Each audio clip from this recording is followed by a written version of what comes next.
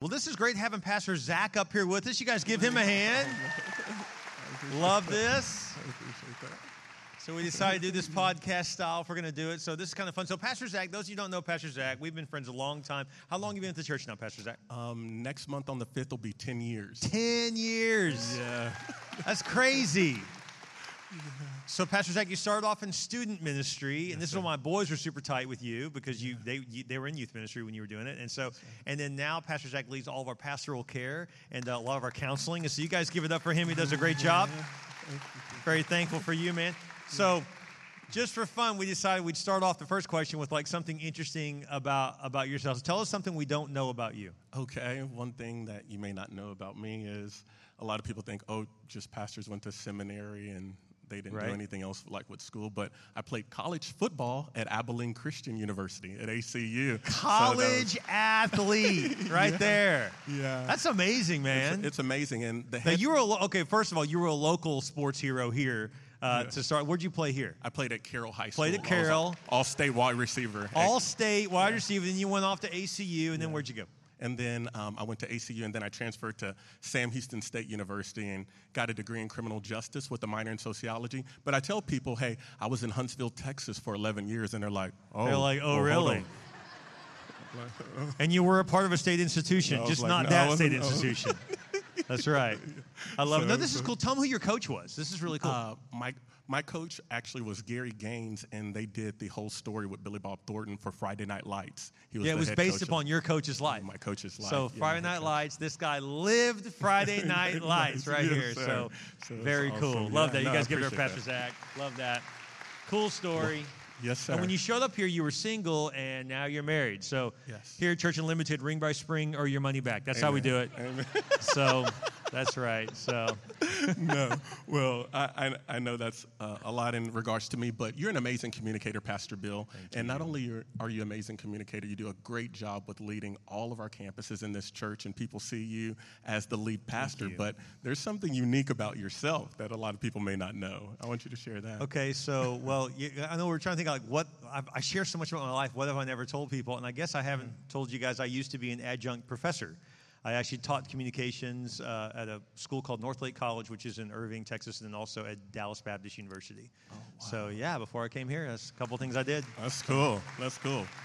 Crazy, Well, we want to glean from that wisdom today. We want to kind of extract some of that because I feel personally we can get literally knowledge from anywhere. We have Google, we have the World Wide Web really at the tip of our fingers. So knowledge is easily accessible is what I'm trying to say. But wisdom is something that literally comes from God. So we want to kind of get that wisdom from you today through these questions. Thank you. Today. We're fired up to do this. It's going to be a lot of fun. Thanks for joining us on stage. It's going to be cool. Okay. Love it. All right. Appreciate it. Let's dive into the first question, if you will. All right. First question is, can I lose my salvation? That's a great question. Well, if you could, I would lose it about every third quarter of a Texans game. So the good news is you can't, actually. I got some good news. The good news is you cannot lose your salvation. It says in Ephesians chapter 2, it says, For it is by grace you've been saved through faith. This is not from yourselves, lest any man boast. It is a gift of God through Jesus Christ. Yes. So basically what that means is that it's a true gift. And because it's a gift, we didn't do anything to earn it, so we can't lose it. Isn't that good news to know that, like, no matter what you've done, no matter how much you've messed up, you cannot lose your salvation because you didn't earn it, but instead it's a free gift. And it's not a gift like the gift that you get when you go to like a Dillard's, or like, hey, you buy this perfume and you get a free gift of a bag. And that's not free. You had to buy something. Yeah. This is a truly free gift. You didn't do anything for it. It was just given to you. That's awesome. No, I love that. And I also know inside of the Word of God, it says literally in Romans chapter 8:38, the Apostle Paul was speaking, and he said, "For I'm persuaded that neither death nor life, nor angels, nor principalities," meaning demons, nor powers, nor things present or things to come. It says neither heights nor depths, nor any other creature can separate us from the love of God, which is in Christ Jesus our Lord.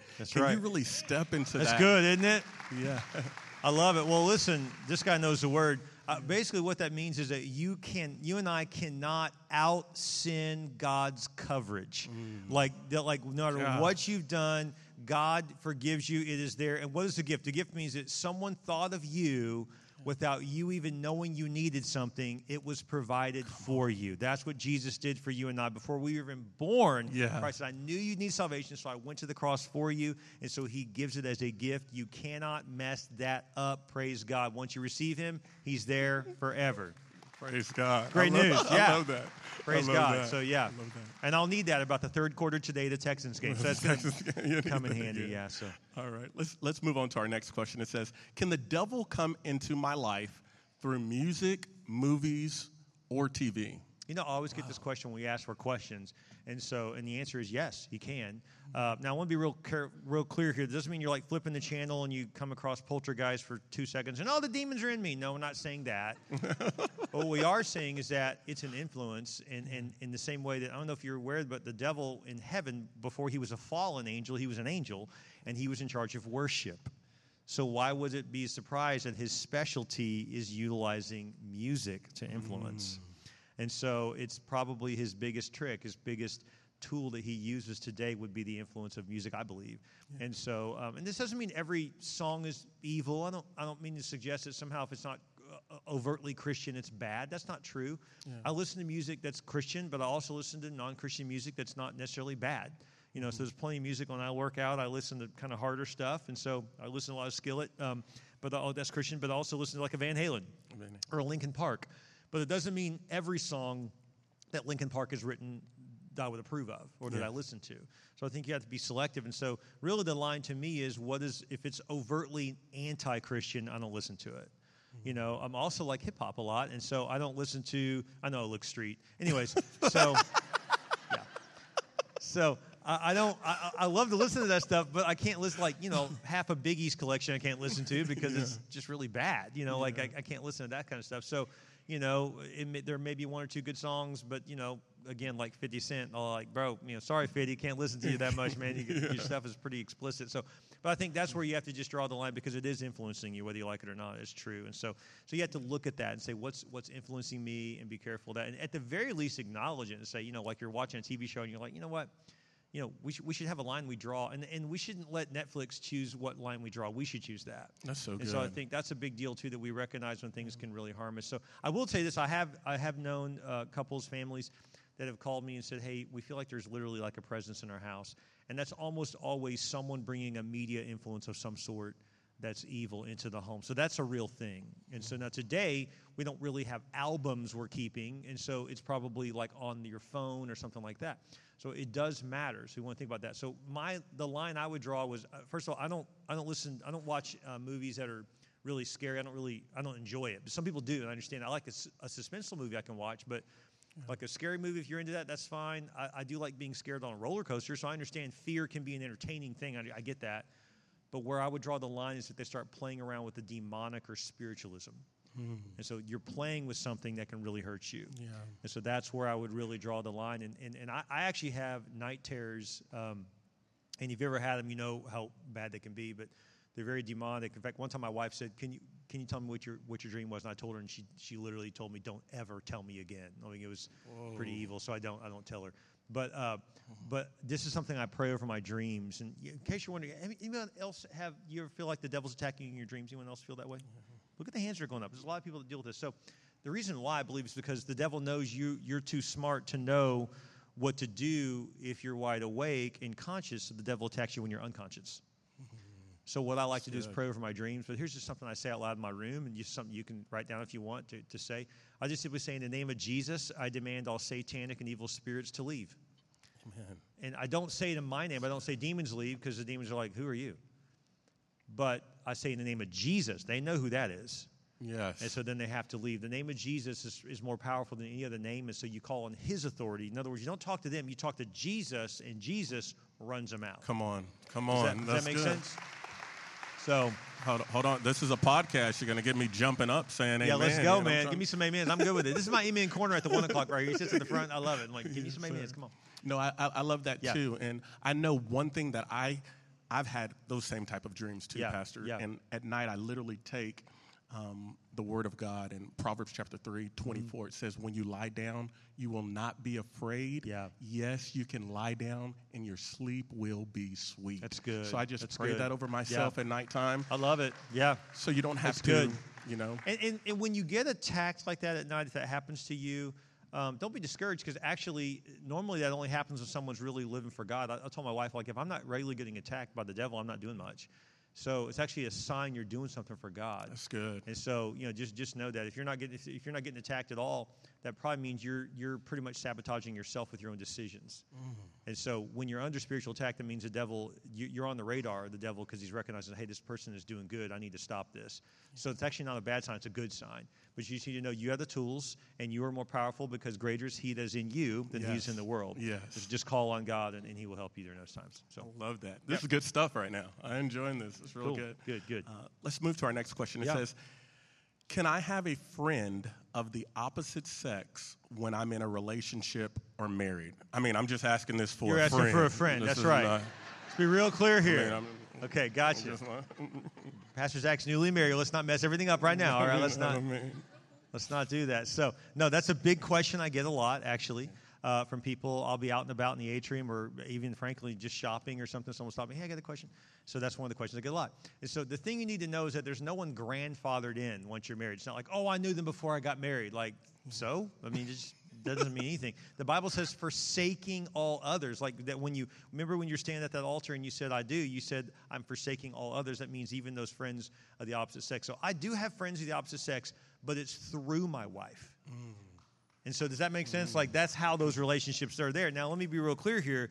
That doesn't mean I'm texting or calling anyone of the opposite. That doesn't happen. The only people I would ever call the opposite sex would probably be someone I work with. I need to tell them something, like job-wise, like, hey, I need you to do this or do that. But that's it. We're not like shooting the breeze. That just doesn't happen. And but this is really important. I use what's called the Billy Graham rule. Billy Graham did this for years in his ministry, and and he never had a scandal. And I think it's a great call. He was never in a room alone with someone of the opposite sex. And so I think that's really a wise move. And so we do that. And then the other thing that we do is I also include now a digital room. Digital room means like if I text you and it's just you and I in that text, that's a digital room. So if I'm going to text a woman, let's say I was going to text your wife, okay? Yes. Which the only reason I could ever imagine texting her would be if like I was going to surprise you or something like, hey, what would Pastor Zach like for his birthday? Like something like that. Now you're expecting a gift, right? Praise Jesus. So anyway, let's go. Yeah. Right. So I would text her, does he like the black Lexus or the white Lexus? Which one does he like? Just checking. And so, yeah. I mean, the Tonka, the cast metal one. Anyway, but I would say like which one. So I would text her, but I would loop in my wife. So I always text loop. So I loop in her. If I'm going to text your wife, I would loop in my wife. Does that make sense? Yes. And so this is something we do here at the church all the time. And even if you think, oh, I work in a secular environment, that would be weird. It's actually not. They'll respect you for it. I promise you, no one's going to think it's weird. They're going to be like, oh, that's cool. So you say, hey, honey, I got a assistant, or like my assistant Dee Dee. I'm always looping Jessica in. Occasionally I'll forget, and I'm like, oh, sorry, I forgot. And then I'll just add her real quick or loop her back in, that kind of stuff. It does happen. You're just busy. You're moving quick, that kind of thing. But just correct it real fast. Like, oh, sorry. But because of that, they may seem over the top to you, but you can call me over the top, but you can also call me pure. Come on. So to me, it's worth it just to be careful. So, but let me just get real with this. So like, years ago, we went to like my 10-year high school reunion. That was a long time ago. But anyways, we went to that. And, I saw people, this and that. It was fine. Hug necks. Says, hey, what's going on? That kind of thing. And then we left. No big deal. But I didn't go to my 20 or I think, gosh, have I had a 30? I don't know if I've had that yet. But the point is that, I didn't really continue that because a lot of times people want to hang out, get numbers, catch up. I don't really do that. So, every once in a while I'll get a phone call at my office from someone from high school. If it's a guy, I'll call him back. Hey, what's up, man? What's going on? Where you living now? This and that. I've had a few girls from high school call. They're just friends. I just didn't return the call, which I know that may seem cold to you. You're like, wow, that's really, that's offensive to them. Right. I don't care. Who would I rather offend, my wife or them? Right? Word. I'm not trying to say be rude, but I don't think it's a big deal that I didn't return their phone calls. It's not a big deal. And frankly, some people, if you have a friend that wouldn't understand this, then that's not your friend anyways. And so, but no one's grandfathered in. You just cut those relationships off. Boom, that's it. Your best friend. You want a friend of the opposite sex, you have one, your spouse. That's good. That's your friend. Yes. And so to me, that's just how we roll. So just protects you. Hope that helps. This is good stuff. This is really good stuff. Speaking of good stuff, Okay. We have some things next week. We do. Yeah, we've got questions all month long. Man, you guys gave us some great we had like 300-something questions come in, so we had to like cull it down. And so we have some great questions. Tell them some of the stuff we're talking about next week. Some of the questions next week consist of this. It says, what is speaking in tongues? And if I don't have this, does this mean I have not received the Holy Spirit? Also, great question. Number 2, is it wrong to get tattoos or piercings? Yeah, that's a great question. And the final one, we've all heard this question before. Yeah.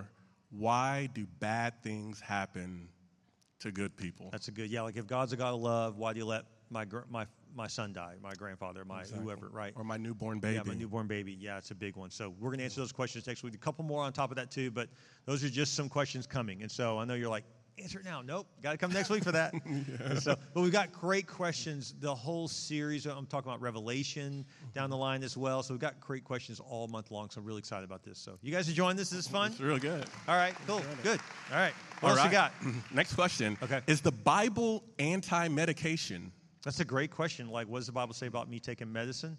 People say, well, I have a headache. Should I just trust God? I'm like, well, trust God and take Tylenol. That's what I would do. And so I do that, by the way. And so I just took some Dayquil earlier. I was sneezing. I was like, okay, I don't want to be sneezing all morning. And so, but I would just say this. No, the Bible's not anti-medication. Now, I want to just talk about that for a second. There's multiple places in the Bible that talk about medication. Paul actually told Timothy at one point, he said, oh, is your stomach hurting? Take a little red wine at night. It'll help you with your stomach. So I'm not necessarily saying that's the greatest pharmaceutical decision because they didn't have pharmaceutical industry like we have today. So, but that was an option that doctors would tell you, yeah, it could help. I'm not necessarily suggesting you go drink red wine today. But my point is that the Bible does show us examples. Proverbs also talks about when you don't feel good, have a little bit of wine, that kind of thing. And then end of life, pain. It speaks of that, how you can deal with that. So there's multiple places in Scripture that talk about that. But I want to be real clear here.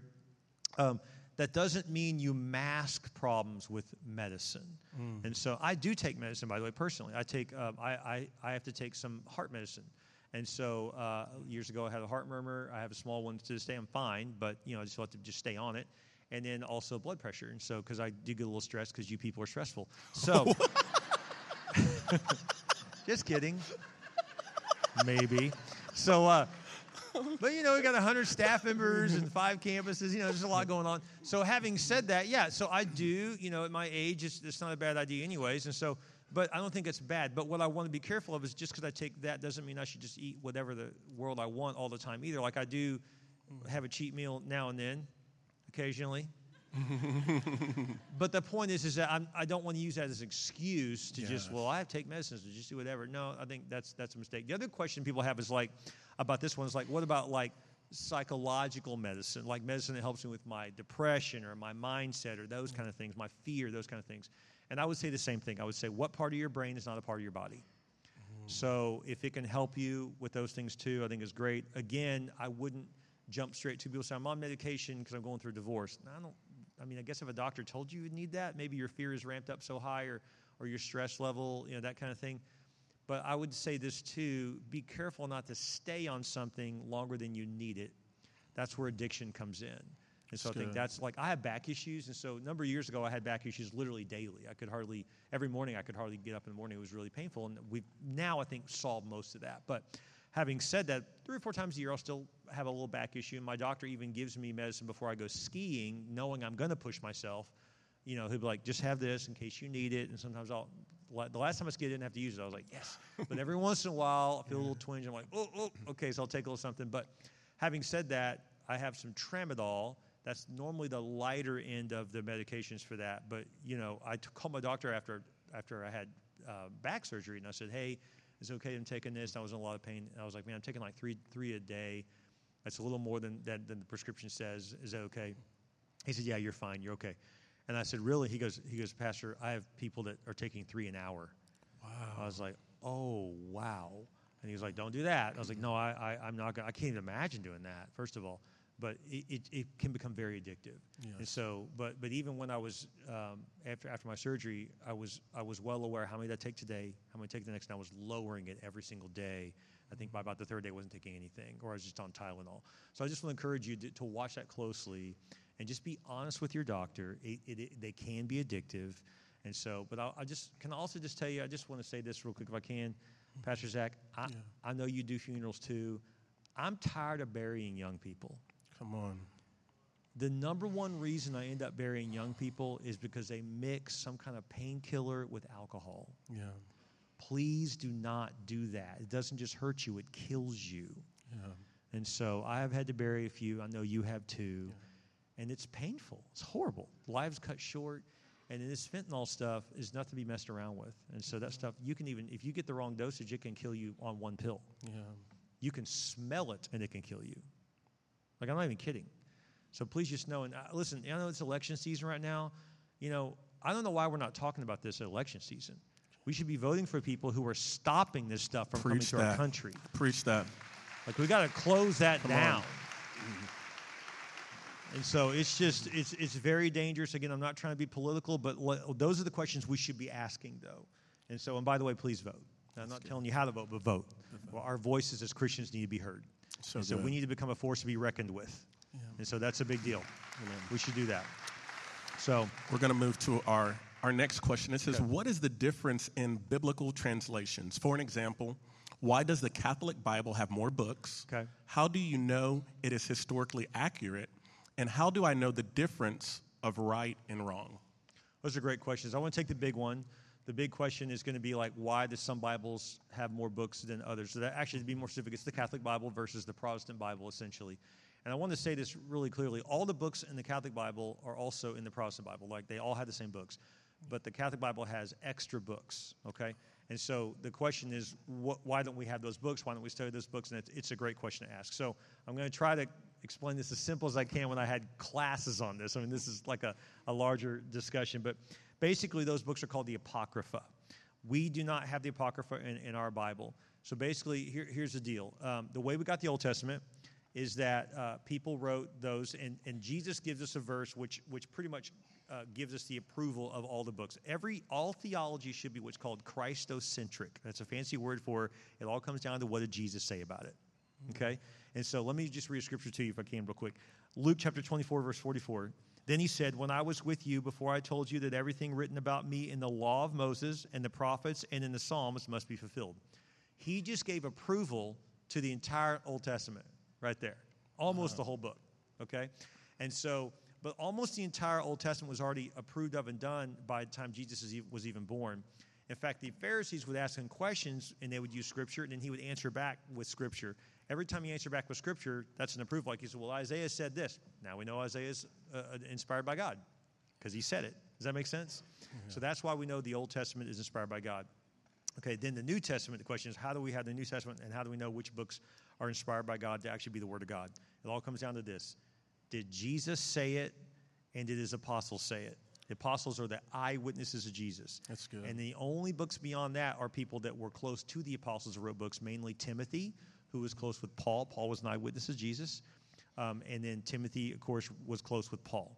So the authority comes down to Jesus and those who followed him closely. Does that make sense? So here's all you need to know about the Apocrypha. Simple way to put it is this. They're not bad books. I'm not going to knock them. Not going to do that. Well, I have plenty of brothers and sisters of Christ who are Catholic. I don't have any problem with that. But Jerome is an early church father that actually included the Apocrypha in the first Latin Vulgate. That was the Latin Bible. He included it in there. But he said when he included them, this is not the Word of God. These are extra books that are essentially inspiring, devotionals, or historic in nature. So they're not saying they're bad. They're just not the Word of God. Does that make sense? And by the way, here's the number one way that I would tell you that we don't use the Apocrypha today to teach from. It's real simple. Jesus and his apostles never mention them. Not even once. Does that make sense? Okay. So that's why we know they're not the inspired Word of God. Again, they're not necessarily bad books, but I want to point out a couple things. So, for example, in 1500, there's a guy named Luther.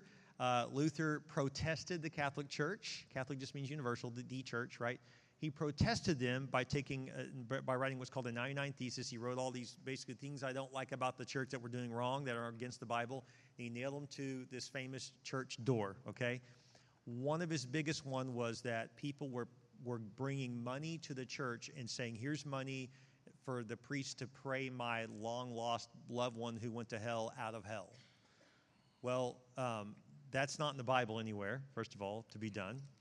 We don't pray to people, number one. We only pray to Jesus. Amen. Okay? Number two, once you've passed, your chances of finding Christ are done, okay, according to Scripture, okay? But also, guess what? They responded in frustration that Luther called them out. So then they came and got together at this Council of Trent, what it was called, and they said, let's approve of Apocrypha and say it's the Bible also. The reason why is because in one of those books, someone prayed and asked for their their loved one that went to hell to come to heaven. It said they did it. It didn't say it worked. It just said they did it. So they immediately, out of reaction to the protesting, that's where we get the word Protestant from, to the protesting, they then approved them and said, this is the Bible too, out of reaction to that. But this was 1,500 years after Jesus has already died, rose again, and then ascended to heaven. So in other words, this is way after the Bible's already done. Does that make sense? Yeah. Well, let me give you one more example. The book of Judith, that's actually a book. In that book, one of the stories in the book, which we know is not biblically accurate, Judith actually asked God to help her lie to someone. Well, do we think God's a liar, or would he support lying? No, we don't. So again, another example to where this may be a historic book, but it's not a biblical book. It's not the Word of God. It's not the canon. Canon means the measure or read. Read is a measurement. Okay? And so this is not in the canon of Scripture. Does that help? It helps. That's Is that good. cool? Yeah, it's good stuff. So that's why we have our Bible. Okay. Cool. Boy, that professor is coming out now. I'm like, Lord. Just trying to. It's hard to explain in simple terms. The bottom line is this: is Jesus or the apostles didn't mention it, so then I don't teach from it. So you don't teach It's from that it simple. there. So good. Yep. All right. We have one final question Yep. we want to put. It's, what should I do when I can't feel God? Oh, that's a great question. I've been and there this before. happens to all of us, by the way. I've said this in church before. You guys have heard me probably say it, but if you feel like God is distant from you, who do you think moved? So the bottom line is that if we feel distance from God, it may be a sin. We may have done something that has distanced us from God. That doesn't mean we're out of relationship with God. We're talking about you can't lose your salvation. Doesn't mean you need to re-ask Jesus in your heart, right? But it may mean that, like if I've offended my wife, we're still in relationship, but I may not feel close to her, right? Yeah. I got to get that straight. So David said this in Psalms 139. He said, search me, O God, and know my heart. See if there's any offensive way in me. So just pray and say, God, is there anything? When people tell me I can't hear from God, I never hear from God. Pray this prayer and you'll hear from God really quick. God, is there anything I've done that has offended you? You will suddenly hear from God. And so when God brings something to your mind, just confess that. Say, God, I'm just so sorry. I want to confess that before you now. Sometimes we think, though, Pastor Zach, that it must mean that we've committed a sin. Yeah. Maybe it's not the sin of committing something, but maybe it's omitting something. For example, maybe God's saying, you say you're close to me, but when's the last time you've been to my house? When's the last time you opened the Word? Yeah. And by the way, when I can't hear from God, I read God. Read God. Open the Word. And you can read His Scripture. Can you push into that sins of omission versus sins of commission? Because those are two different types of sins. Omitting going to church, omitting prayer, omitting generosity. Like you're not being generous. You're not being prayerful. You're not being a servant-minded person. You're not being selfless. Gotcha. So oftentimes, God's not lifting His Spirit from a standpoint that He breaks relationship with us, but God will lift His anointing. Come on. That's very true. I mean, God's like, hey, you want my grace on your life, you want my blessing, but yet you're not obeying me. So, I think maybe this is a great time for us to stop right now, right? And say, God, I haven't felt close to you in a while. I want to feel close to you. So I think maybe we should stop and pray right now. Let's do that. Can we do that? Yes. Maybe God's speaking to someone today through this word, and your prayer is, God, I have felt the distance.